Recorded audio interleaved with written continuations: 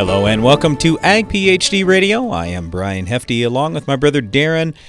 We are live in the Morton studio today. We're going to be doing a show on the 2019 year in review. Now, I will say this. Almost every year here on Ag PhD Radio, as it gets toward the end of the calendar year, we kind of do a little year in review show. Honestly, this year, I think we probably should have skipped it because it's a lot of bad news. But I will say this. I'm super optimistic because of what's going on right now in agriculture. I think 2020 could be a fantastic year. And there were some lessons that we learned in 2019 that definitely can help us in the future. So before we get into all that, I guess I want to go back to when I was a young agronomist, my early 20s.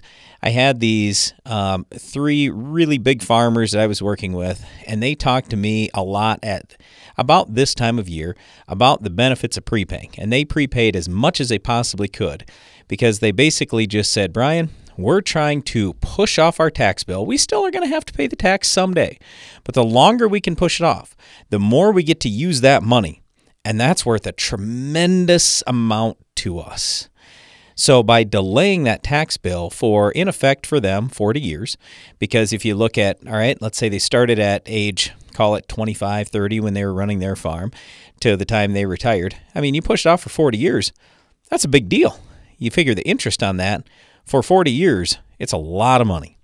Now, I'll also say, if any non-farmer ever gives you a hard time about, hey, you're a farmer and you get this benefit of prepaying and you don't have to pay tax, you just stop them right there. Whoa, we still have to pay the tax eventually. All we're doing is putting money into the economy, and that's really what the government wants. That's why we get this break, or this opportunity, I should say, to delay the tax bill, because in order for it to happen, we have to spend money right now. And what do they always say about money in the economy? It turns like 7 times. So it's a big deal. And I would just encourage you to really look hard at this. You still have 24 hours to go, a little over 24 hours to go, all right, before the end of the year. But I know I'm looking at that on our farm too. So I've still got certain expenses I want to pay, and we're going to make sure that our tax bill is what I want it to be. We'll just continue delaying that, pushing that off for years. It works out great. And I guess the only thing I would encourage you to do is make sure wherever you're prepaying, you are smart about that. In other words, I know as farmers, we're always looking for great deals out there. Believe me, I am too. But we got to be careful about who we're working with, because there are some operations that may not be there come spring. So you prepay them, and then all of a sudden your money's lost. And going back to these three big farmers I used to work with years ago, they told me some horror stories of, yep, we prepaid that guy, he went bankrupt. We prepaid with that co-op, they went broke. We prepaid with that one, they merged with somebody else, they wouldn't give us our money. And it's like, whoa, okay. And they just said, hey, make sure you're talking to people about this, because we made the mistake. We just don't want it to happen to others. So be careful about what you're doing with your prepay money. But anyway, prepaying is a really big deal. You still have a little bit of time to get it done before the end of 2019. Yeah, your interview, Brian, this year, in hindsight, you're right. Probably not the best thing. I'm excited for 2019 season to be over. But then again, there's a new corn world record. There's a new soybean world record. Who knows? There may be some other things we haven't heard about out there too. I mean, there were some fantastic things that happened this year in some areas, and certainly some things that didn't. And among the lessons that we're going to learn, there's a lot of them. You look at how many prevent plant acres there were across the country. How they're going to be handled going into 2020 is going to be interesting. I know on our farm, the drainage topic is always big, and for many of the guys with prevent plant, it ended up being a poor drainage issue. And I know there's quite a few of those guys that I've talked to that, yeah, I'm working on that. If I can get in there, if I can get some stuff done, that's great. In other situations, guys are like, I don't know if I'm going to keep farming that ground. I might let somebody else have that headache, and I'm going to move on to some ground that doesn't have all those challenges. I don't know if that's even an option, because it was really widespread in a lot of areas with prevent plant. But yeah, there's definitely going to be some lessons learned. We've had so many callers really the last couple of months here on the show talking about cover crop, and hey, I got cover crop into those prevent plant acres, so at least I won't have the issue with fallow syndrome next year. Well, you shouldn't have as much issue. let's keep in mind, if there was flooding there so you couldn't plant, you lost some of your beneficial microbes. But yes, hopefully you've recovered most of those by having that cover crop in there. I mean, when I think about 2019, though, Darren, I just look at two things. And yeah, you talked about what a horrible year it is, but drainage, number one. We had a bunch of fields that were tiled right next to farmers who had fields that were untiled. We planted our fields that were tiled for the most part, other than one field that was literally on the river bottom and the tile couldn't run because the creek was full all summer.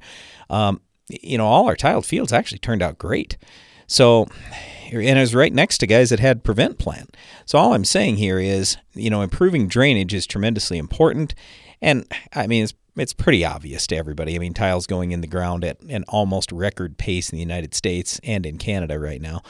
And then, really the other big thing, Darren, I think for me was green snap. Green snap in 2019, it was worse than we've ever seen it before. And I think that's pretty obvious. You think about the conditions that led up to it. If drainage was poor, you're not going to have as good a root system. Planting was delayed, meaning the corn gets taller. Corn gets taller when you plant it later in most areas. So we had taller corn without as much root system. And also, let's face it, the fall before, guys didn't get their fertility on. Guys kind of, even on our own farm, cheated in the spring compared to what we normally do and didn't get as much on as we normally would. So our crops were lacking in fertility, had poor root systems, and were taller than normal. It's no wonder we had green snap in corn. Yeah, it was definitely a learning year. And many guys that I've talked to, Brian, that had green snap as a result of late planted corn say, there's probably an end date that I should do in addition to... I disagree. Oh, it made a huge difference this year. Yeah, it did, but did they have enough fertility? The fertility was the key. If you had drainage, if you had well-tiled field, and you have 4 to 8% base saturation, those things are viable issues, you're Brian. in good shape. So was the planting date, because when the winds hit, now you never know when the winds are going to hit. But guys they hit this year, if it was tasseled, I know, but guys plant silage corn late all the time and don't have a big issue. You got to have the right fertility for the crop you're trying to raise. Well, we'll talk more about 2019 year in review coming up next. Find your full potential and increase your bottom line with branded generic pesticides from Atticus LLC. Atticus offers a vast portfolio of branded generic fungicides, herbicides, and insecticides for row crops. Atticus puts grassroots experience and common sense logic to work to make product selection easier and on your terms. Growers across the region count on Atticus for relevant and reliable products that deliver results every time. Ask your local retailer about Atticus products and visit atticusllc.com to learn more. For value-based solutions you can trust, turn to Atticus. Always read and follow label instructions. When it comes to my weed control, I know a head start can go a long way. That's why I spray early, so I can keep control all season long with the Roundup Ready Xtend crop system, the system that makes the difference. This is my field. Choose the Roundup Ready Xtend crop system for control of more weeds than any other soybean system. Featuring XtendiMax herbicide with Vapor Grip technology to manage tough-to-control weeds, including up to 14 days of soil activity, along with the field-proven performance of Roundup Ready to Xtend soybeans. Now you have the right tools to extend your weed control and extend your yield with the system that makes the difference. Learn how you can put the system to work in your field when you visit RoundupReadyXtend.com. XtendiMax is a restricted-use pesticide. Performance may vary. Always read and follow grain marketing and all other stewardship practices and pesticide label directions. Check local regulations for specific requirements in your state. Want to cut production costs without losing yield? Brian Ryberg from Buffalo Lake, Minnesota has done just that. Here's his story. We began using a Soil Warrior on our farm the fall of 2014. We've seen many benefits from better water infiltration, a lot less hours on equipment, fuel, being able to reduce our fertilizer side. So it's really simplified our operation. See what makes Soil Warrior different and better at soilwarrior.com.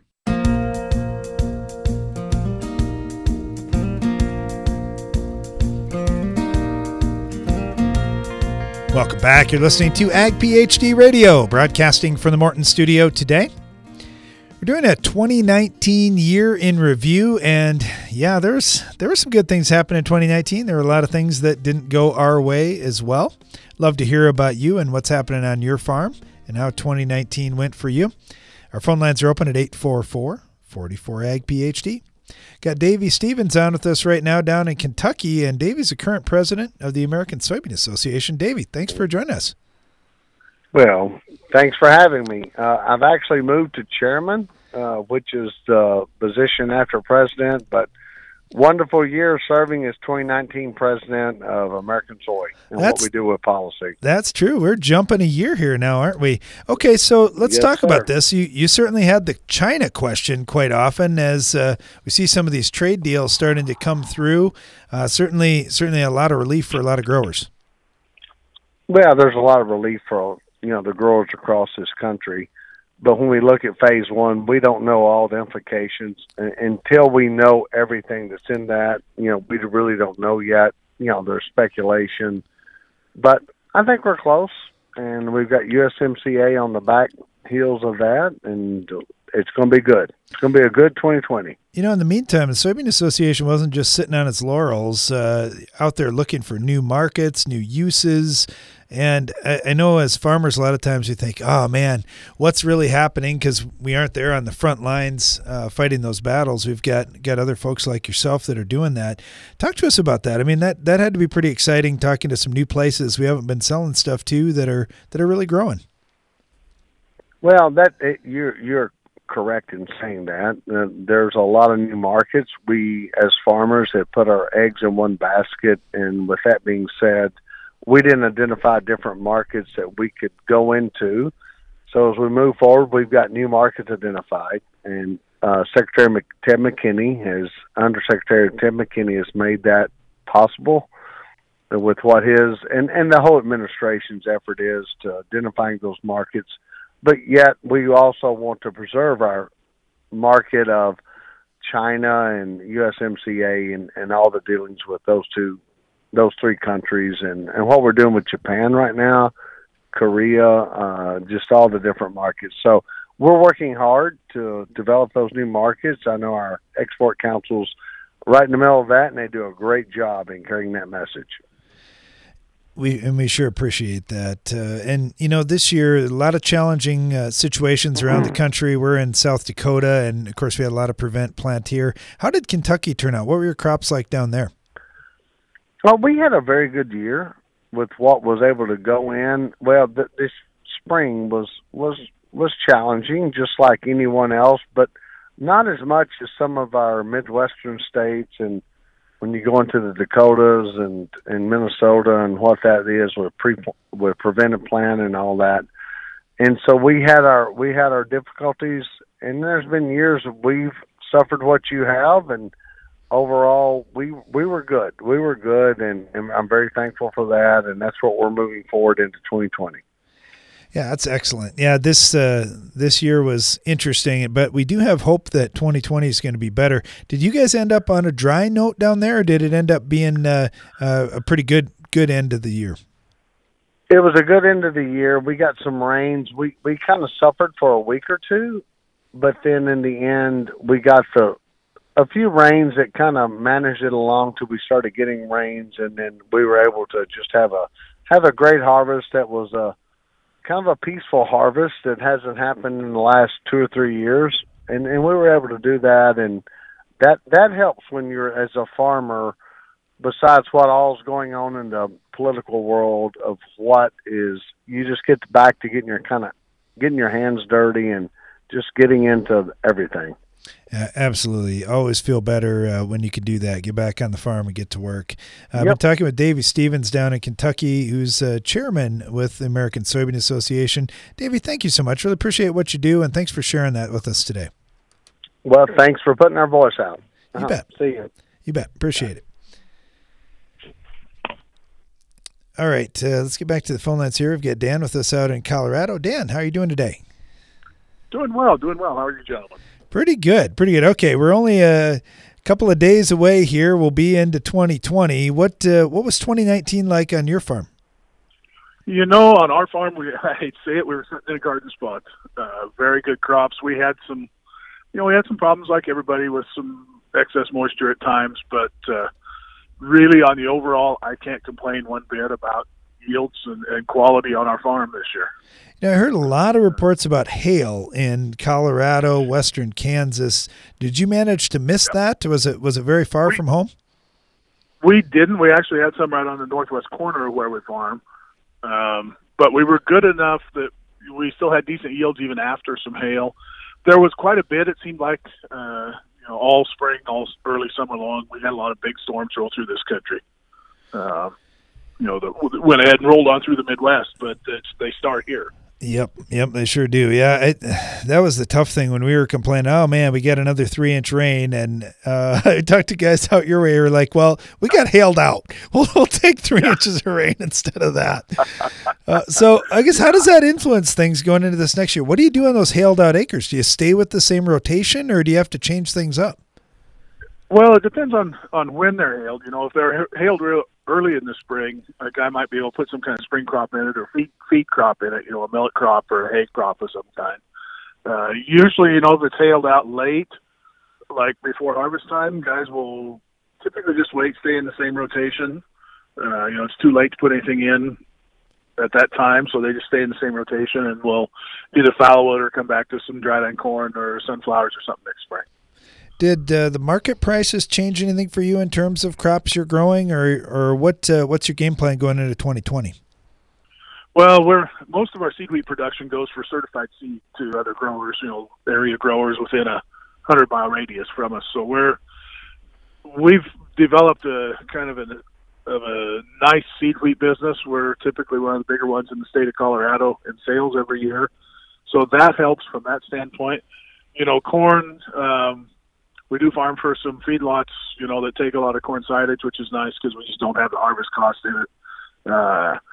But, our local prices have bumped up some. The announcement of the China trade deal, the U.S., the Canada-Mexico deal coming through a little more, and hopefully being ratified here by the Senate in January. Just, some maybe positives in agriculture on the trade side for once.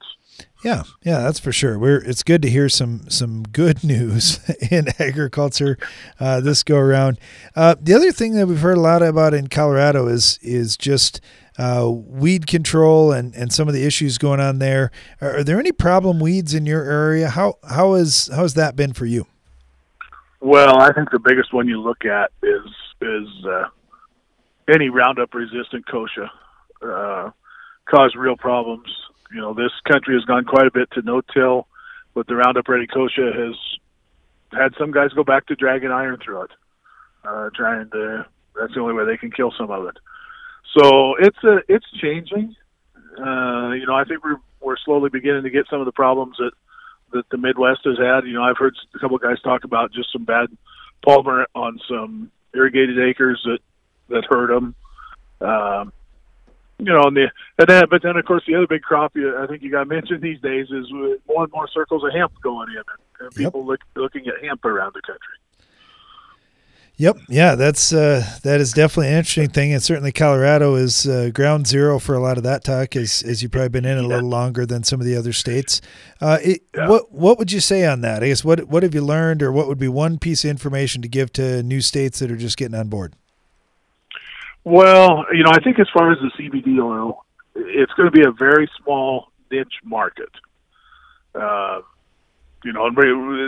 fact, I've heard some things already that the market is saturated with the amount of hemp acres that have already gone in around the country.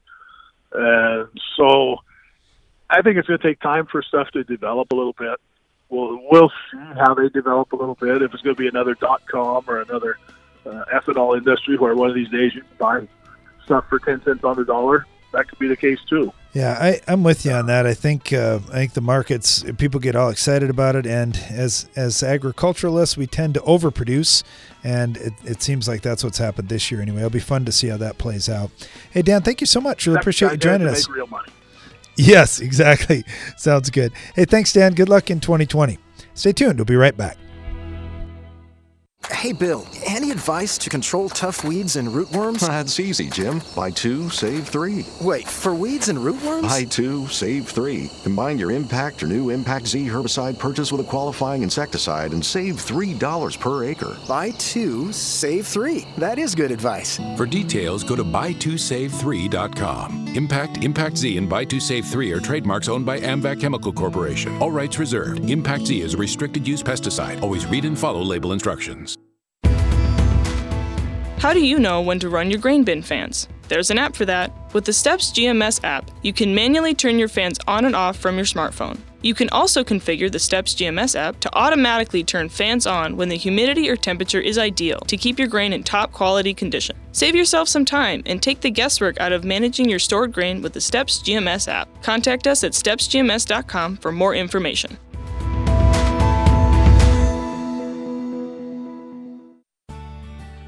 As your corn crop grows and the ear begins to form, potassium is at a high demand, almost as high as nitrogen. The same is true for soybeans, with similar high demands of potassium during pod fill. Don't fall behind. Ensure your crop is getting its potassium with Catalyst. Catalyst by Actagro has been shown to be the best at entering the leaf when compared to other leading potassium products. Visit k-supercharged.com for more information. If you're a rancher who's obsessed with keeping your pastures clear, turn to Grazon Next herbicide. It offers superior broadleaf weed control, so instead of thinking about weeds, you can think about the money you'll save growing more grass and buying less feed. Used early in the season, Grazon Next also provides residual activity that controls newly emerged weed seedlings, giving you season-long control. Start enhancing your land while you protect it. Visit leavetheweedstous.com to learn more about Grazon Next. Always read and follow label directions. We know balanced crop nutrition pays.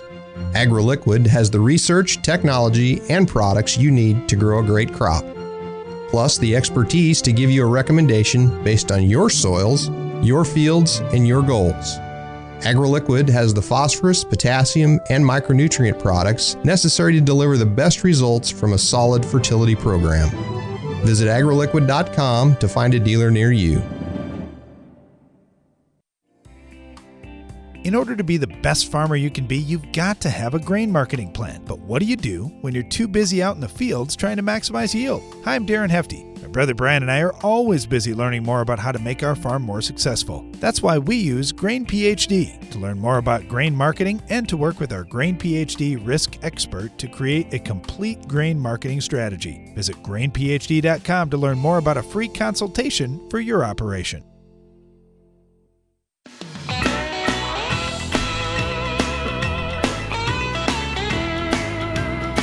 You're listening to Ag PhD Radio, broadcasting from the Morton studio today. Our phone lines are open throughout the show. We're doing a review of 2019. Maybe you don't want to talk about 2019. Maybe you want to talk about 2020. That would be okay as well. 844-44-AG-PhD will get you into the show. Or you can send us an email, radio@agphd.com, or find us on Twitter, AgPhD Media, Brian Hefty or Darren Hefty. Well, we've got some snow here rolling through the area where we're at, so I'm wondering at a little higher altitude in Montana how Mitch is doing. Mitch, how's it going? Pretty good. How are you guys? Good, good. You guys catching the snow out there too? No, not really yet. It's just been pretty open winter so far.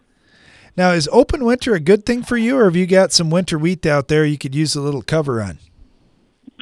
Oh, we got quite a bit of winter wheat, but we were just so wet last fall that right now I kind of would not like a lot of snow where we're at right now. I hear you. Yeah, I know we're thinking that too for a lot of guys in the Dakotas and Minnesota in the upper Midwest. They would prefer to have a little less snow this year too, and maybe dry out a little bit going into next year. Yeah, like I said, we had a pretty wet year last year and had really good yields and all that, but a lot of guys had trouble getting their crop in the ground this year, and in fact we had a couple fields we couldn't get done either, but there's a lot of unseeded acres here. That's something that's probably pretty unusual. Have you had many years like that in recent memory? No, I've had it in the spring sometimes, but never really in the fall. And I'm 39 years old, but I can't. I went through more dry years than wet, so that kind of sticks in my head. So I guess we'll take this. Yeah, it's kind of, my dad would always say that too when I was growing up, when we had a lot more dry years than we had wet years, and he'd say, well, if we got moisture in the soil, at least we got a chance of growing something. If it doesn't rain at all, we don't have irrigation, we're in real trouble. Yeah, exactly right. You can create the potential, right? But you just, after that, when it's dry land, you kind of up to a higher power, I guess you could say. Where you're at in Montana, do you have much of a wheat stem sawfly issue? We used to until we started doing different rotations, and we pretty much don't have any right now, except for sometimes it comes out like the brome grass along the ditches and stuff. But other than that, our rotation's been strong enough, and we block up fields pretty good size. We got away from a lot of sawfly issues. Yeah, that's excellent. So what would you say came into the rotation that helped with that? Is it corn coming in to get a year away from it, or? Yeah, we used dryland corn for probably 10 years and kind of went away from it. Now we're more replaced that with Roundup Ready alfalfa. Oh, excellent. And so that's really, really helped. And I've even raised some oats along the edge of wheat fields before, and that took care of that too. So if you think outside the box a little bit, you can beat them pretty easy. Yeah, that's interesting, because there certainly isn't a chemical control that's been found to be effective that a guy could just time and spray. For growers in other parts of the country or other parts of North America that may be listening, this wheat stem sawfly has been a real challenge, kind of like what we're seeing now with gall midge larvae in soybeans, where we've got a fly that lays its eggs inside the stem, and that's been a tough one. We're talking to Mitch out in Montana about just changing up the rotation to get away, and it sounds like, man, Roundup Ready alfalfa would be a pretty nice alternative. What's the hay market like now in Montana? Well, our area, that's kind of funny you bringing that up. It's flooded pretty good now because we've had some good back-to-back years with outstanding yields. I personally we don't hay ours. We just sell it right out of the field off the stump to, 5 or 6 neighbors that come in and do it. And so we just kind of lower our price accordingly. But there's a lot of haystacks in this area, a lot. So guys are having a hard time getting rid of hay right now. Interesting. Yeah, I've talked to other areas of the country where this year's just been an unbelievable year for them, for hay, for prices and yield, and yeah, you're right. You can only do that so many times where you have just great production before it starts to build up at some level. So what about go ahead. Go ahead. We're more into the hay is a good cash crop and everything, but we want to rotate it for nitrogen. Cleaning up fields, stuff like that. So that's the number one reason we do it. If we make decent money on the side as an alternative crop compared to winter wheat or wheat in general or malt barley, it's kind of a bonus. But for instance, my fertilizer bill this year was at least cut in half, urea. So that's a big bonus. Oh, wow. Yeah. That is huge. Well, Mitch, thank you so much. Really appreciate you sharing about that. And yeah, when you take out of the box thinking like that and find a way to make lots of money out of it, that's a great deal. So good luck to you heading into 2020, and really appreciate having you on today. Yeah, you guys too. Thank you. Thanks. Let's head over to Wisconsin. We've got Zane with us right now. Zane, okay, we're talking about the hay market over in Montana. What's it like in Wisconsin right now? The hay market, or was there no hay? So the hay market ain't too bad. So it's running at probably that $180 to $200 a ton, depending on the quality of the hay and stuff like that. So, because we had a lot of dairy around here, and but it was a tough year for hay because of all the rain we got. Sure. Yeah, it was tough. I talked to a lot of growers throughout this growing season that, man, they maybe got one cutting up decent and had a lot of challenge with every time you tried to cut hay, it was just raining. Yeah, that's no doubt about that. Even when it comes to planting and stuff, I know there's guys that were farming. I'm in the area where I have a couple big, I'm only a small guy in the neighborhood, but I had a couple guys that are 2,000 and 3,000 acre grain farmers, and they have never took preventive plant. And this year they had I don't know, one guy had over 50% of his acres that were preventive plant, and he has tile land. It was just so wet by us. So we had a record year for precipitation, too. Oh, yeah, that's a challenge. We got done planting June 17th. How long did guys push it there? We planted our corn because we just wanted some for the steers, and we planted ours 1st and 2nd of July. Wow. How did you turn out? Did it turn out okay, though? It turned out all right, but we couldn't get it off, and the standability was terrible. Yeah. So right now, a whole bunch of it's down. We got about half of it off, and it's just been going down now the last few weeks here. So, yeah, it just had no standability to it because the roots are all on the surface because it was wet all year by me. Yep. Did you turn out where a guy could get in the field decent, or are you having to rut it up trying to get out there and get it? Oh, our fields are a mess.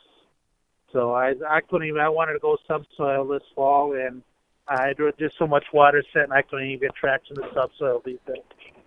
So I just left it be and went and picked up a trucking job on the side to help support the farm through the winter. And you're looking forward to 2020 just like we are. let's put 2019 in the books. Yeah, no doubt about that.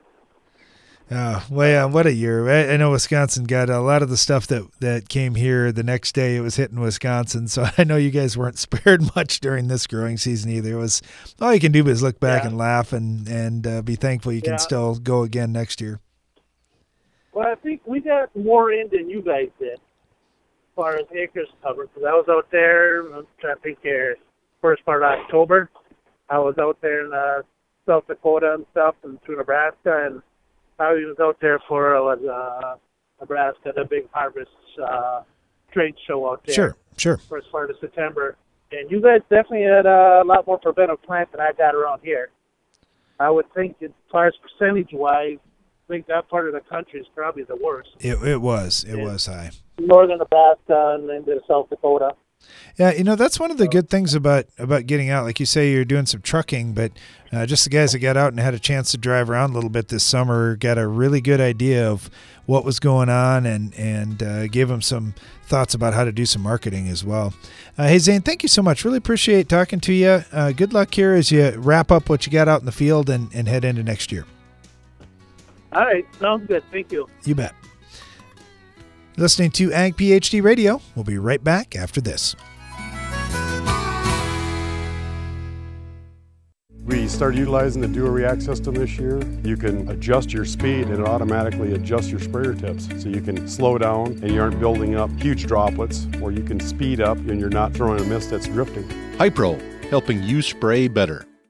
How much yield did you lose the moment you planted your seed? Introducing the Germinator closing wheel from Farm Shop MFG. Designed and built by a farmer tired of seeing yield loss from poor stands, the Germinator gives your crop the strong start it needs for maximum yield. Visit farmshopmfg.com. White mold, sudden death syndrome, root rot. If you raise soybeans, it may seem like you have all the cards stacked against you when it comes to disease. But did you know there is a new cost-effective seed treatment which can help prevent all three? Heads Up Seed Treatment offers a new proactive approach for dealing with fungal and bacterial diseases. Compatible with other seed treatments, hedge your bet against disease this spring. Ask your dealer for Heads Up today. To locate a dealer, visit headsupst.com. Are you combining around weed patches, waiting for weeds to dry down, or tired of spring burn-down failures? Save time, nutrients, and moisture by including a Valor herbicide brand in your fall burn-down program. Valor provides excellent residual control of tough weeds including kochia, mare's tail, prickly lettuce, dandelion, plus suppression of bromes. Proactive, effective weed resistance management starts in the fall. Get a clean start for your next season with Valor herbicide brands. Always read and follow label directions. Revitec fungicide from BASF has been specifically developed for the selective soybean grower who doesn't compromise. If you think good is good enough, if you're okay with just achieving rather than overachieving, if average is your goal, this is not the fungicide for you. Revitec fungicide, brand new chemistry, 3 no-excuse modes of action, 0 modes of compromise. Sounds like the fungicide for you.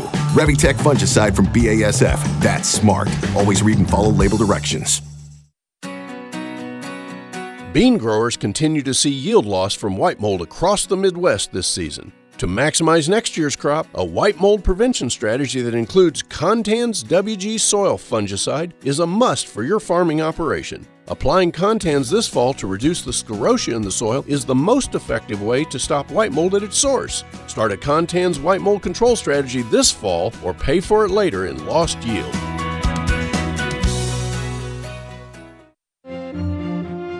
You know a healthy crop is required for your best results. Simply put, balanced crop nutrition pays. AgroLiquid fertilizers have the research, technology, and products to deliver those results.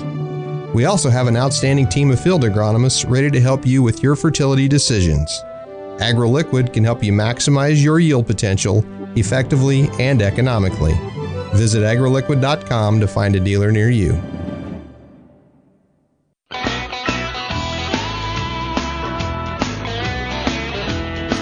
Welcome back to Ag PhD Radio. I am Brian Hefty along with my brother Darren. We're broadcasting today from the Morton studio talking about a 2019, or doing a show on 2019, just the year in review. How was it on your farm? And really, I should probably rephrase that because we already know for most everybody, it wasn't the year that we were hoping for, right? So what I do want to know is what did you learn really in 2019 that's going to help you and help you get better and help your farm get better in the future? So if you'd like to call in today, the number is 844-44-AG-PhD. That's 844-442-4743. You can email us as well, radio@agphd.com. We're going to get to the Ag PhD mailbag here in just a little bit if we have time. But first, let's get back to the phone lines. Got Brad calling in from down in Iowa. Hey, Brad, how are you? I'm fine. How about you guys today? Well, we're doing great. I'm just curious though, like on your farm, is there anything you can learn from 2019 that you think is going to help you moving forward? Anything that stood out that's good? Yeah, well, for us on our farm, we're probably a little bit of the exception. We had a pretty decent year. I would say it's probably about our third best year on record. Nice. And I account that to the fact that we planted really early. We got all the corn in and by the end of April and had all the beans in by, I think, about the 5th of May. So I think the early planting was a key driver there. We had some really surprisingly good beans compared to others, I think. But the corn was down just a little bit, and I think that is just due to constant wet early on and then later on in the fall as well. So based on that, we are going to change some things up for next year, hopefully for the better. And probably the biggest one that we're doing is probably going after adding some in-furrow starter products for the corn planter. Yeah. To go along with changing our our maturity risk on corn. So we were a lot of long full season corn for us this year. And I think mixing that up just a little bit more along with pushing on the front end with some in-furrow products will hopefully make things a little less stressful come fall. Yeah, I can just tell you like that in-furrow starter thing has been a big deal for us. And granted, we're a little bit further north from you. But what we've found is in-furrow starter typically will help us be 1 to 2 points drier in the fall. Well, in a super hot year like 2012, it doesn't make any difference. But in some of these cooler, wetter years, wow, that extra 1 or 2% really helps you out a ton. And I'm with you on that maturity thing. We spread our maturity tremendously, way more than almost anybody around us. We're 15 days different from top to bottom. So, I mean, we've got something to start on that's early and dry, and then, we always finish with a little bit of real long maturity stuff, but at least it stretches it out. So, anyway, no, I think that's a great plan. Like your in-furrow stuff, how many gallons of fertilizer are you talking about putting in furrow?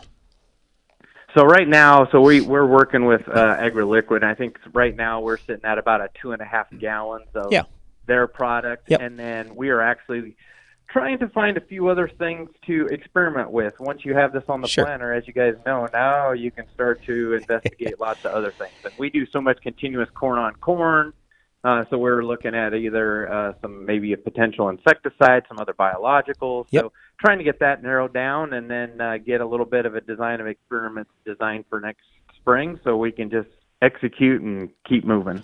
Yep, that sounds great. Yeah, that's what we do too. Use biologicals and use the liquid insecticide. I mean, that insecticide anymore, it just keeps getting cheaper all the time, and so that's been really good. I was looking. Well, obviously, we're getting to the end of the year, so I'm looking at our costs and everything, and how we turned out, kind of field by field, also, and. Yeah, the insecticide doesn't really hurt you too bad on the expense side, but a lot of times you get some good gains because, just like you say, that corn-on-corn thing, you got to be worrying about insects a little bit. We have some corn-on-corn too, and if you don't do it right, it's easy to lose 20 to 30 bushels due to insects. Yeah, we're concerned about that a little bit. Although we haven't had as much pressure the last couple of years. I think it was 3 years ago we had quite a bit of northern cornleaf beetles and stuff that we saw in the fall, so we went ahead and sprayed, and I think that was a good move. Yeah. But I think just keeping our eyes on it and digging some roots come this spring, we'll know, get a better feel for how much pressure we have, and then see if we need to do more of that, and I would say in 2021 or and beyond. Hey, how about weed control on your farm, Brad? Has that been going well? Yeah, we haven't had too much. My brother kind of handles most of the spraying. And we do everything post. We don't do any pre-emerge, so we use Acuron after planting at about V3. Yeah. And that's been working really well for us. Yeah. And then on the soybean side, we did use dicamba this year. It worked okay, but we're going to switch over. The few beans that we do have next year are going to be Enlist. So we're going to try those next year. Sure. Yeah, you got a lot more options when you go to Extend or Enlist in terms of the weed control. So with all those Roundup-resistant weeds out there, got to stay ahead of them one way or the other. Hey, Brad, it's been great talking to you today. I want to wish you a Happy New Year. Hope everything turns out great for you in 2020. Yeah, wish you guys the best, too. Happy New Year to you. Yep, thanks a lot. All right, so I guess I'll just throw in a couple more comments and we get to the Ag PhD mailbag. In terms of 2019, like I was saying earlier, obviously drainage was a huge thing, and we talked about the green snap issue, but I would say what Brad brought up was an excellent point, talking about in-furrow stuff, spreading the risk a little bit on maturity. This is something, too, that our dad talked to us about all the time, just planning way ahead. So we're already thinking about, okay, how many acres of corn am I going to put in? What happens if, worst case scenario, it's all real wet? How do we handle that in the fall so we can get done at an appropriate time? Do we have enough equipment to do that? Do we have enough bins to do that? Do we have a big enough wet bin? And, just stepping it all the way through. So really giving it a lot of thought. And obviously at this time of year, like if you're where we're at, where it's 15 degrees outside today, about 30-mile-an-hour winds, snowy, icy, you go, yeah, I don't really want to work outside today anyway. So you can make a lot of money just penciling these things out and running calculations on your farm to determine, well, what do I really need? I mean, going through all your expenses, all your assets, what do I actually need for the farm? So lots of those types of things you can work on here over the next couple of months. We do that every single year on our own farm, and boy, that's so helpful. So when we do get to a fall like this year, we were ready to go. We have a propane tank, so we can hold semi-load quantities, and we have 2 continuous flow grain dryers. We have an enormously huge wet holding bin. So we had the most corn that our farm has ever had in terms of acreage, yet we still got done on time. Everything turned out fine, had very low drying cost, even though the corn was wet. So, I mean, there are ways to manage these things if you just start thinking ahead. And you also need to pencil this out too, to say, can I actually afford to do this, or should I go a different direction? Should I change my crop rotation because I can't really cover all those acres in the fall if I do have wet corn? So lots of considerations. Well, there are always so many things to think about on the farm because there's not just one right way to do things. There are a lot of different options, and I like talking today with Mitch out in Montana, and he said, we had to start thinking outside the box. We were having trouble. They were having issues with wheat stem sawfly, a pest that they just couldn't stop, and they thought, we got to change our rotation up. They figured out, you know what, there's a market here for alfalfa in our area. We can go that route and make more money. and not have that problem. So it's a win-win deal for them. And I would venture to guess, Brent, there's a win-win deal for almost every farm operation out there that, you know what, if you made a change, it could make life easier for you and also help you make more money. And I get it. Sometimes those things are pretty tough to do. And it is tough to change because we all like to do things the same way if we can. But, boy, you have to look at the different options. Like this year, I just think about, we've gotten so many questions about all these rebate programs on crop protection products this year. Yeah, guess what? You're probably going to use a different mix than you used last year, and you're going to do it for less money and have even better weed control or just as good a weed control. That's great. Let's make those changes, but you have to do the homework and find out, all right, what are the options that I've got, and now's the right time to do it on crop protection products. It's also the right time to do it with your accountant. It's also the right time to do it with your crop mix and your equipment and the whole works. Yeah, and we're all for cutting expenses, but we want to make sure that we're not cutting things that are making us money on the farm. So anyway, if you've got any questions for us, anything you want to talk about going on in your farm, you want to talk about 2019 at all, our number here is 844-44-AG-PHD, and we're going to get to the Ag PhD mailbag coming up next.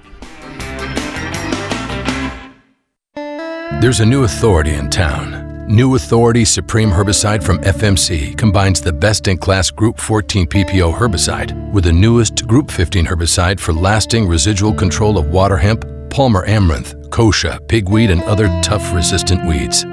This exclusive liquid premix of single application chemistries protects your soybeans from pre-plant to harvest.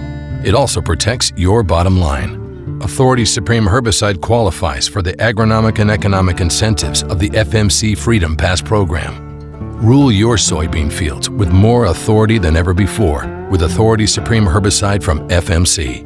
More powerful preventative control isn't on the horizon, it's here. Visit your FMC retailer or fmccrop.com to learn more. Always read and follow all label directions, restrictions, and precautions for use. Authority Supreme Herbicide is not registered for sale or use in California. FMC and Authority are trademarks of FMC Corporation or an affiliate. A pasture should have two things: grass and cattle. No weeds, no brush. That's why Chaparral Herbicide offers the broadest spectrum weed control available. It controls weeds other products can miss, like buckbrush and Canada thistle. And less weeds and brush in your pastures means more forage, so you spend less on feed. Chaparral also suppresses seed heads, lessening the effects of fescue toxicosis, all while providing season-long residual control. Visit noweedsnobrush.com today and learn more about Chaparral. Build with the best. When you choose Morton Buildings for your next farm storage building, you'll experience the Morton advantage at every step, starting before the walls even go up. Since the value of our buildings is in its ability to protect what you have stored inside, we ensure that every component is researched and tested to withstand the elements in all weather conditions. And we back it up with the strongest warranty in the business. Looks better, built stronger, lasts longer. Learn more at mortonbuildings.com. Are you combining around weed patches, waiting for weeds to dry down, or tired of spring burn-down failures? Save time, nutrients, and moisture by including a Valor herbicide brand in your fall burn-down program. Valor provides excellent residual control of tough weeds including kochia, mare's tail, prickly lettuce, dandelion, plus suppression of bromes. Proactive, effective weed resistance management starts in the fall. Get a clean start for your next season with Valor herbicide brands. Always read and follow label directions. You need a powerful herbicide to fight the war on weeds. Bellum is Rotam North America's mesotrione herbicide, and it fights against the annual broadleaf weeds attacking your cornfields. Winning this battle means higher yields, lower cost to you, and maximized profitability. For long-lasting residual weed control, check out Evinco, Vilify, and our newest mix, Rixa. For application, flexibility, and season-long control, that's Evinco, Vilify, and Rixa, powered by Bellum. For more information, visit BellumHerbicide.com. That's BELLUM herbicide.com. Hey everybody, come on in. The Ag PhD mailbag is about to begin. Welcome back. You're listening to Ag PhD Radio. We're broadcasting from the Morton studio today. We're diving into the Ag PhD mailbag right now. I'm going to get to an email that got sent in by one of our listeners here in just a second. Our email box, radio@agphd.com, is always open. But if you'd like to just give us a call, we are in the studio, and we'd love to take your call and chat with you about your question. Our phone lines are open at 844-44-AG-PHD. All right, let's get to that email here. This is from Jason up in Alberta, and he said, I got a question about tissue sampling. We've been pulling samples every week during the growing season the last couple of years and building our own data set for nutrient levels in plants at certain GDUs, as we've heard Randy Dowdy talk about. What I've been doing, though, is taking the samples, dehydrating them, and then sending them in all together at the end of the season. I don't really need to know the levels every time I sample. I'm just wondering, do you think dehydrating would change any of those levels compared to just sending in fresh samples each week? I do. And the reason why is because I think that the leaf is going to somehow decompose and something's going to change. Now, I don't know because I've never tested this, but all I know is that scares me.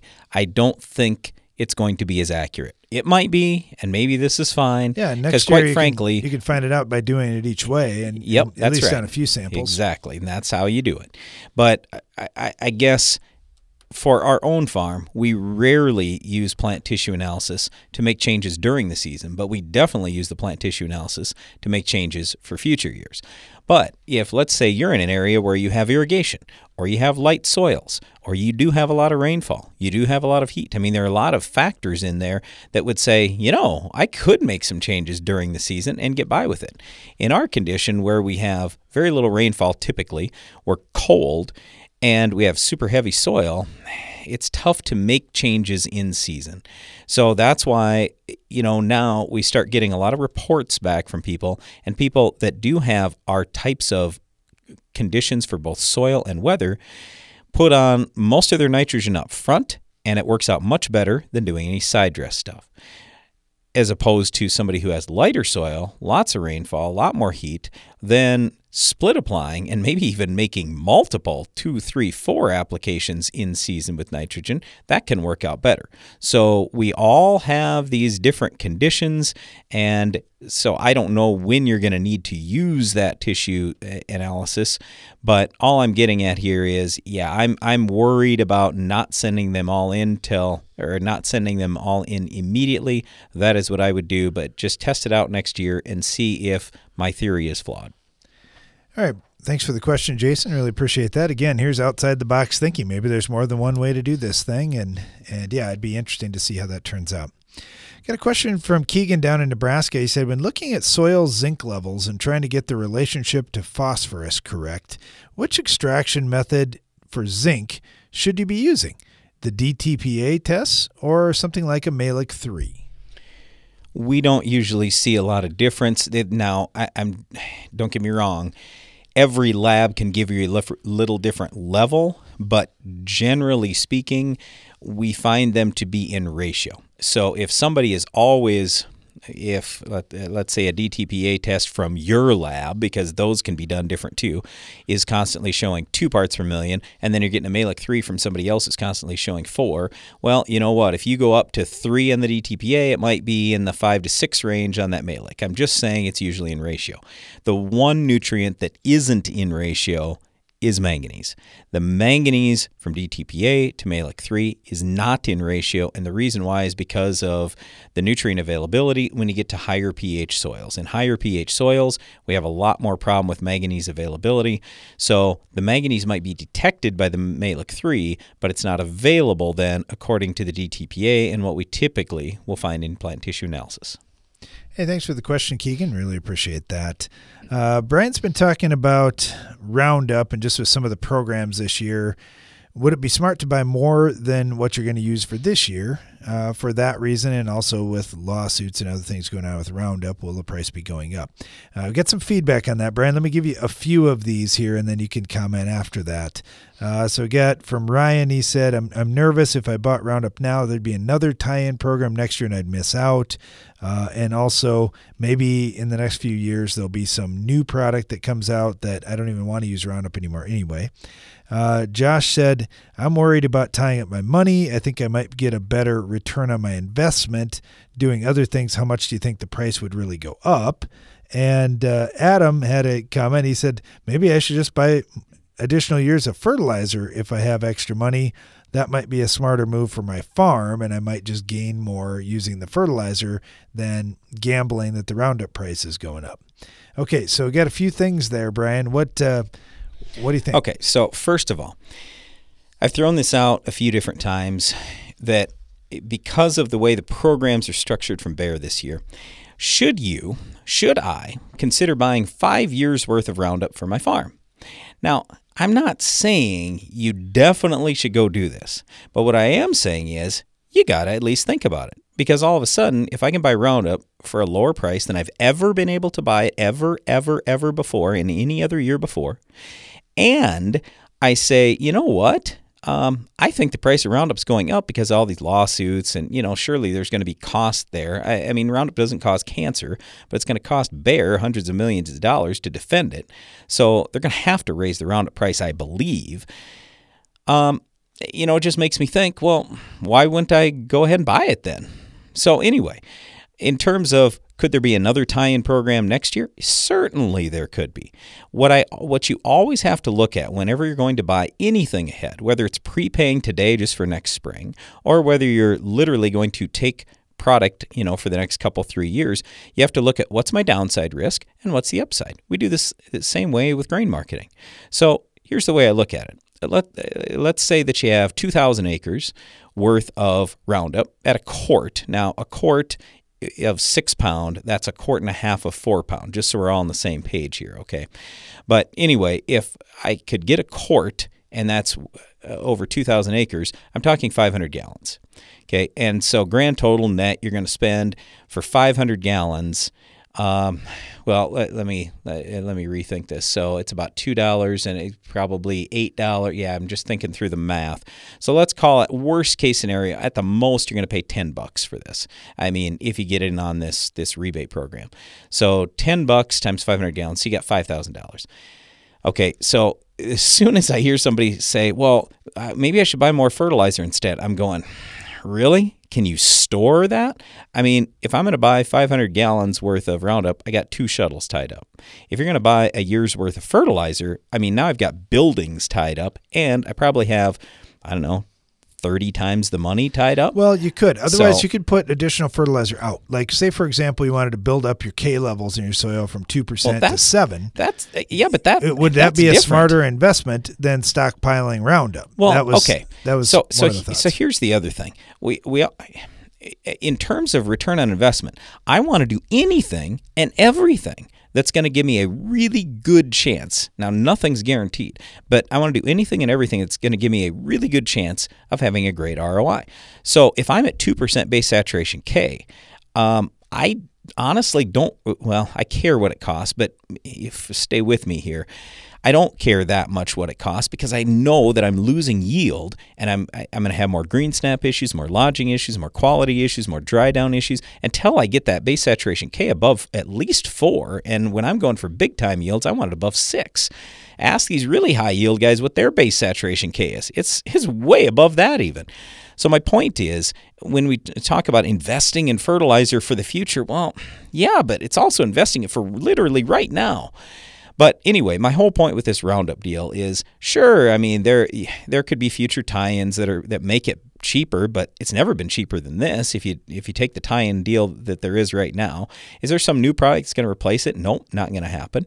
And you can say, well, I have resistant weeds. Yeah, you do, but what's cheaper than $2 an acre to go kill all your grass and kill a lot of broadleaves? It's dirt cheap. So again, I'm not saying definitely buy 5 years worth of Roundup, but I am saying, shouldn't we at least think about it? Part of what we do here is to get you thinking. You're smarter than we are, I'm sure. And you can think through your own stuff, run through your own numbers, but at least we're getting your brain working, getting you off center to just say, well, let's do the same thing we did last year. No, just do the same thing we did last year. No way. Let's look at how we can improve, how we can save more money, how we can be more profitable on the farm. And that's what we're trying to always get you to think about. Yes, thinking outside the box, thinking a little bit differently, considering other alternatives for your farm that could be potentially more profitable or a better way to farm. It's always a good thing to do. You got to be constantly learning if you want to be successful. Thanks for listening to our show today. Be sure to join us again each weekday for more Ag PhD Radio. Now stay tuned for Rob Sharkey and Shark Farmer Radio.